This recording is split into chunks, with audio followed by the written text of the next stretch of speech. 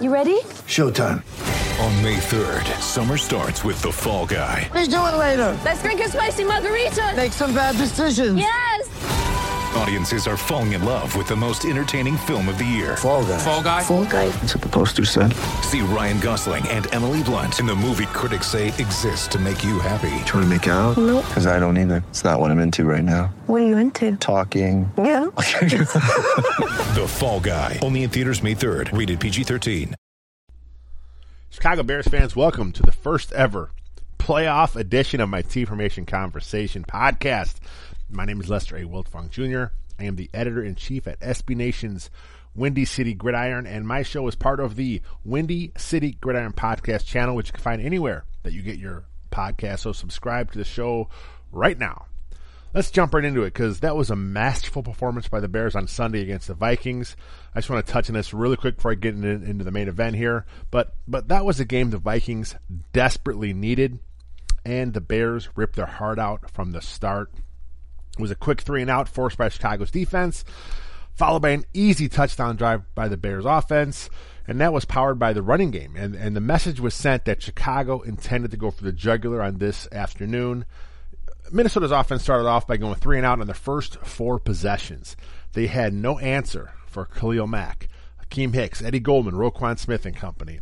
You know, they only had the ball for 4.5 minutes in that first quarter as the Bears offense just played keep away. It was 13-3 at the half, and even though the Vikes got a touchdown in the third quarter, they pulled it to 13-10. Watching the game, I never felt the Bears were in danger of losing. They just seemed to have control of everything. You know, it was, like I said, it was close. It just something felt different about that team. And so like I said, it was 13-10, and Chicago answered that touchdown with a huge 16-play, 75-yard drive of their own. They got a touchdown, and they followed that up with another fun and exciting 2-point conversion. This one on a Mitchell Trubisky to Nick Kwiatkowski pass. Trubisky to Kwiatkowski, that's a beautiful Chicago thing. It had to have all of our Grabowskis in Chicago overjoyed with that one. The bottom line is this. The Bears bullied the Vikings around in their own house, and it was a beautiful sight. They kicked the Vikings out of the playoff spot just 2 weeks from doing the same thing to the Packers. That's a great double Packer-Viking elimination. Great to see. The NFC North champion Bears, they look to be around for a while. Young core, an innovative head coach, while the Packers looking for new leadership. The Vikings just mailed it in a must-win game, and then their expensive quarterback got into it on the sideline with their top receiver, which is a very memeable moment for Bears fans there. It's just an exciting time right now for fans, but this team is not done yet. You heard head coach Matt Nagy talk about it in the postgame afterwards. You know, the business is still at hand. Let's get it done. Philadelphia Eagles are coming to Soldier Field, wild card weekend, and this is not the same team from a year ago that won the Super Bowl. Sure, some of their players are still the same, but this Eagles team had to fight and scrap just to get into the postseason at 9-7 as a wild card. Last year's team was 13-3. They had the first round bye. You know, they were more or less a favorite. Yeah, the Falcons looked good last year, but the Eagles were one of the top teams in the NFL all year long last year. This year, not so much. But then again, maybe that makes this Eagles team a little more dangerous. Maybe this team's like a wounded animal, backed into a corner. The playoff experience will be a plus for the Eagles. That's a given. But honestly, they had not faced a defense like this Bears defense all year long. Chicago, we know how they are. They are an opportunistic defense. They led the league in takeaways. They're one of the best defenses in the league all year long. And head coach Matt Nagy, he knows Eagles quarterback Nick Foles, who is in for an injured Carson Wentz. He knows Foles very well. He coached him in Philly and in Kansas City when he was a member of Coach Andy Reid's coaching staff. So with Matt Nagy, he knows the offensive scheme in Philadelphia because he spent a lot of time coaching, like I said, with Reid alongside current Eagles head coach Doug Peterson. And the two of them are really close. You know, Nagy and Peterson, they talk, they text all the time. Matt Nagy is kind of following the same path that Peterson was on, where he left the umbrella of Reid there in KC. He went into Philly, won a Super Bowl. Matt Nagy now is on the same path. Will he win the next step is winning the big game? We'll see what happens here. But like I said, he knows the offensive scheme over there. And he did say that it's not the same offense. It has evolved, since they've worked together in KC. But he does know a lot of the concepts. And Peterson, on the same token, knows enough of Matt Nagy's concepts to make that a very interesting chess match between the two head coaches. It's going to basically be Peterson's offense versus Vic Fangio's defense. But I think the X factor and all that is going to be how well Nagy knows Nick Foles. On the other side of the ball, it's going to be Nagy's offense for the Bears against Jim Schwartz's defense for Philadelphia. And everything Schwartz wants to do starts up front with getting pressure. Bears fans, we know a lot about Schwartz from his time in Detroit. He likes to run that wide 9. He likes to get after the quarterback. He likes to do a lot of pressure up front. But he wants to do that by, like I said, with those front 4 while playing zone behind him. So if the Bears can keep defensive tackle Fletcher Cox under control, kind of like they did with the Rams' Aaron Donald a few weeks ago, then I like the chances for Trubisky to find some holes in that zone. Philadelphia's secondary has had some injuries. Excuse me there. And they have actually ex-Bears starting in a few spots. Corey Graham starting a safety for him. When he was in Chicago, he was kind of a special teamer, cornerback, but he's moved on. He's now been bounced around the league a few times. He won a ring last year in Philly, but he's starting a safety for them. And ex-Bear Crevan LeBlanc, he's been playing nickelback for them. He was with Detroit earlier this season. They cut him. He bounced around, and he landed in Philadelphia, and now he's having a big role on that defense. And I always liked LeBlanc. He was kind of like a poor man's Bryce Callahan. The two of them kind of battled for that nickel spot in Chicago. Callahan came out on top. The Bears didn't believe in LeBlanc long term. They let him go. I was a little surprised they didn't bring him back to the practice squad because, like I said, I did like what I've seen from LeBlanc, during his time in Chicago. But for whatever reason, they felt to go a different direction. And but now he's playing a big role in Philadelphia. He's trying to win a ring with them. But Chicago's pass pro, sticking with what Philly wants to do, Chicago's pass pro has been really good this year, and they seem to have rise to the occasion against the best competition. So yeah, they got Fletcher Cox coming at them from interior, but they handled Aaron Donald a few weeks ago pretty good. They've been doing a really good job against the Vikings. And did you guys realize between the two games against the Vikings and that game against the Rams, between those three, power-packed pass rushes, the Bears only allowed 2 sacks and 5 quarterback hits. That's it. Against those two teams, 2 games in prime time on Sunday Night Football, and the game last Sunday in a high-pressure, playoff-like environment in the Dome, the Bears' pass protection met the ultimate challenge and negated both of those powerful pass rushes. I actually went over the Bears' pass protection in more detail in my Sack Watch column this week, so make sure you guys check that out on Windy City Gridiron. But let's talk about Trubisky's play to close out this regular season. I've been talking about it in the last couple weeks, but I think he's been money, these last 3 games. His numbers, they're not special. They're not eye-popping if you just look at the stat line. But if you watch the games, you see him. You see his growth. You see how he's looked, back now that he's back, and he seems to be 100% again, obviously. The Bears have won 4 straight since he did come back from that shoulder injury. And I honestly don't think that shoulder was all the way back in the Rams game 4 weeks ago because he just seemed off. Whether that was some rust, some stiffness, or some lingering soreness in the shoulder, he just didn't look the same. He was sailing a lot of passes. He struggled through his worst night as a professional that night against the Rams. But since that Sunday Night Football contest, he's played the Packers, he's played the 49ers, and he's played the Vikings last Sunday. Trubisky's completed 76% of his passes, 3 touchdowns, no interceptions, and a passer rating in those 3 games of 109.7. It was just, to me, it's been a really nice stretch where he's played smart football. He's worked within the offense. He's taken what the defense has given him. But was it perfect football? No. He had a few stumbles here and there, but it was winning football. And Trubisky executed the game plan that was laid out in front of him by his coaching staff, by head coach Matt Nagy, and he did what he was asked to do. So let's get back to Fangio's defense and how they're going to attack Peterson's offense. The Bears are going to try and impose their will on Philadelphia like they've pretty much done all season long to everyone else. This defense has been the tone setters in all their wins this season. It's just such a talented group at every level. D-line, linebacker, secondary. I just don't think the Eagles have enough to win this game. It sounds weird. The defending champion Eagles not having the talent right now to stack up against the Bears. But Ryan Pace has done a great job. I mean, this is a much different team that we've seen here. Like we talk about all the time, the rebuild is over. This team is built to win now. It's built to win in the future. Like I said, talent at every level in that defense.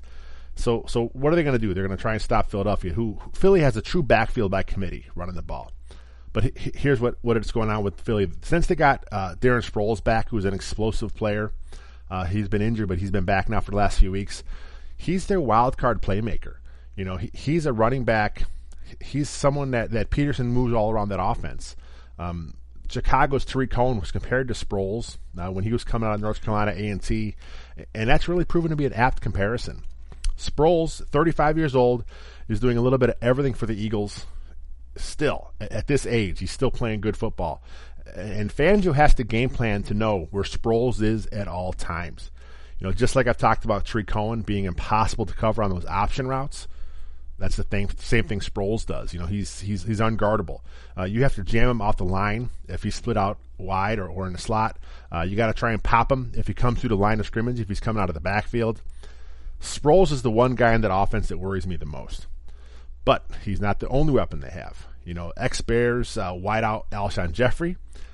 I know a lot of Bears fans don't want to talk about him. They don't want to hear about him. He talks a little bit of trash here and there, but he's had a nice season.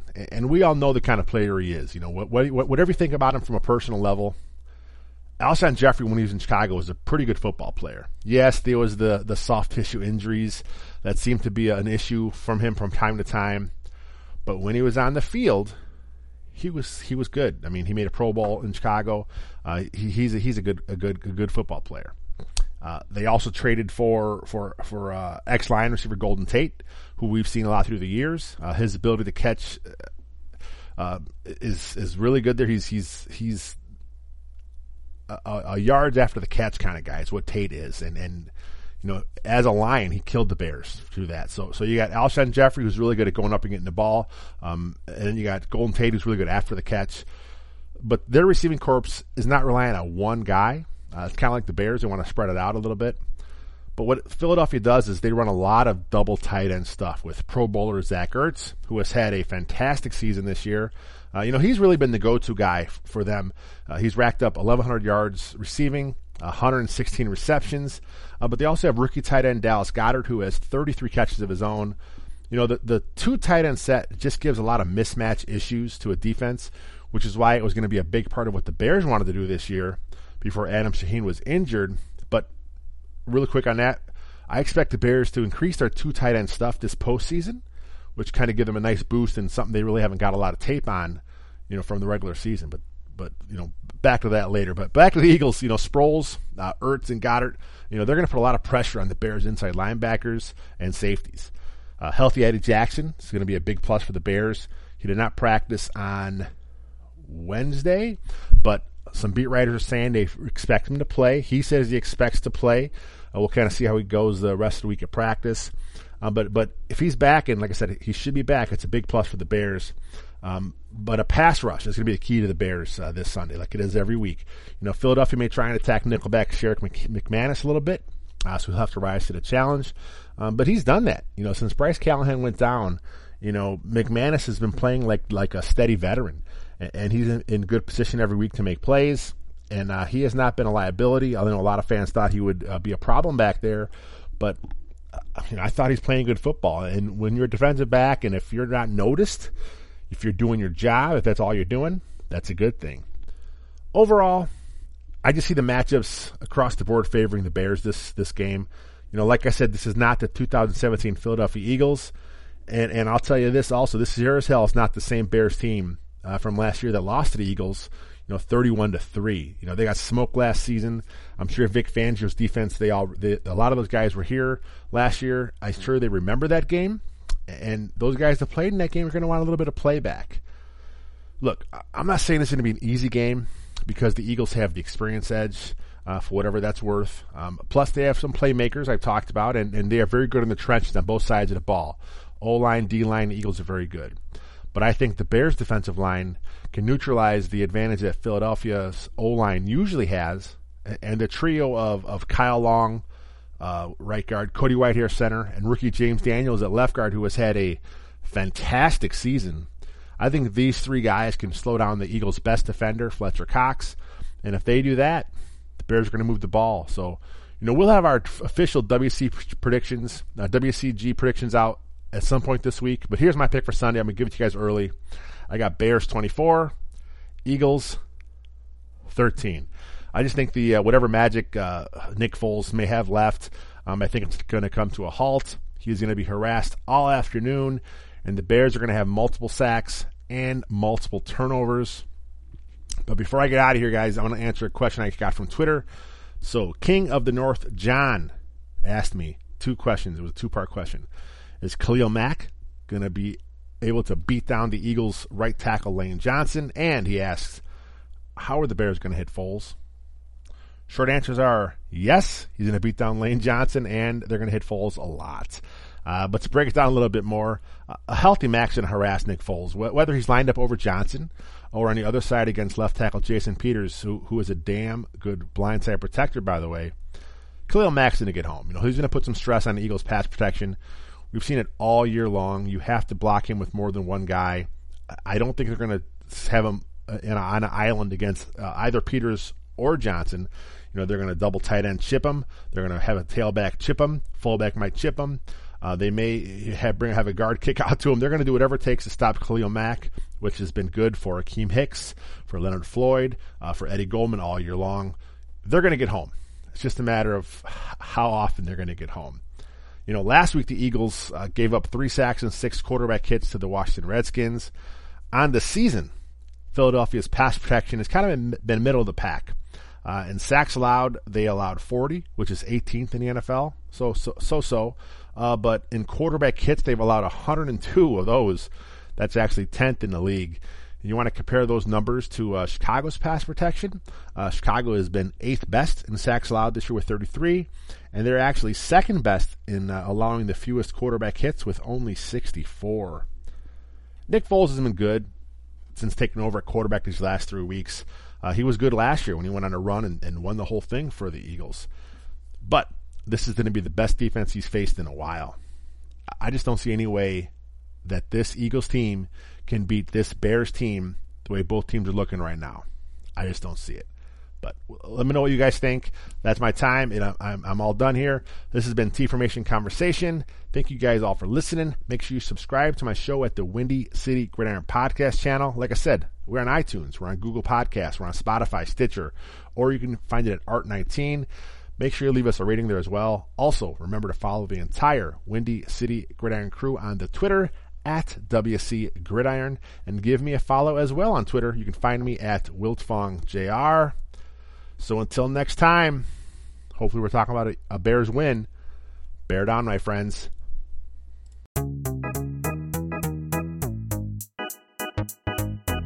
Hey, I'm Anil Dash, and I'm the host of a new show called Function from the Vox Media Podcast Network and Glitch. This season, we're talking with experts about why our voting machines are so bad and how that might hurt our elections. We'll also talk with an animator to find out how popular dances from the real world end up in video games. And we're going to tackle the biggest question in tech. Why do so many celebrities use screenshots from that Apple Notes app to make their public apologies when they screw up? You can find new episodes of Function every Monday on Apple Podcasts, Stitcher, or wherever you listen to podcasts. And thanks to Microsoft Azure for sponsoring Function.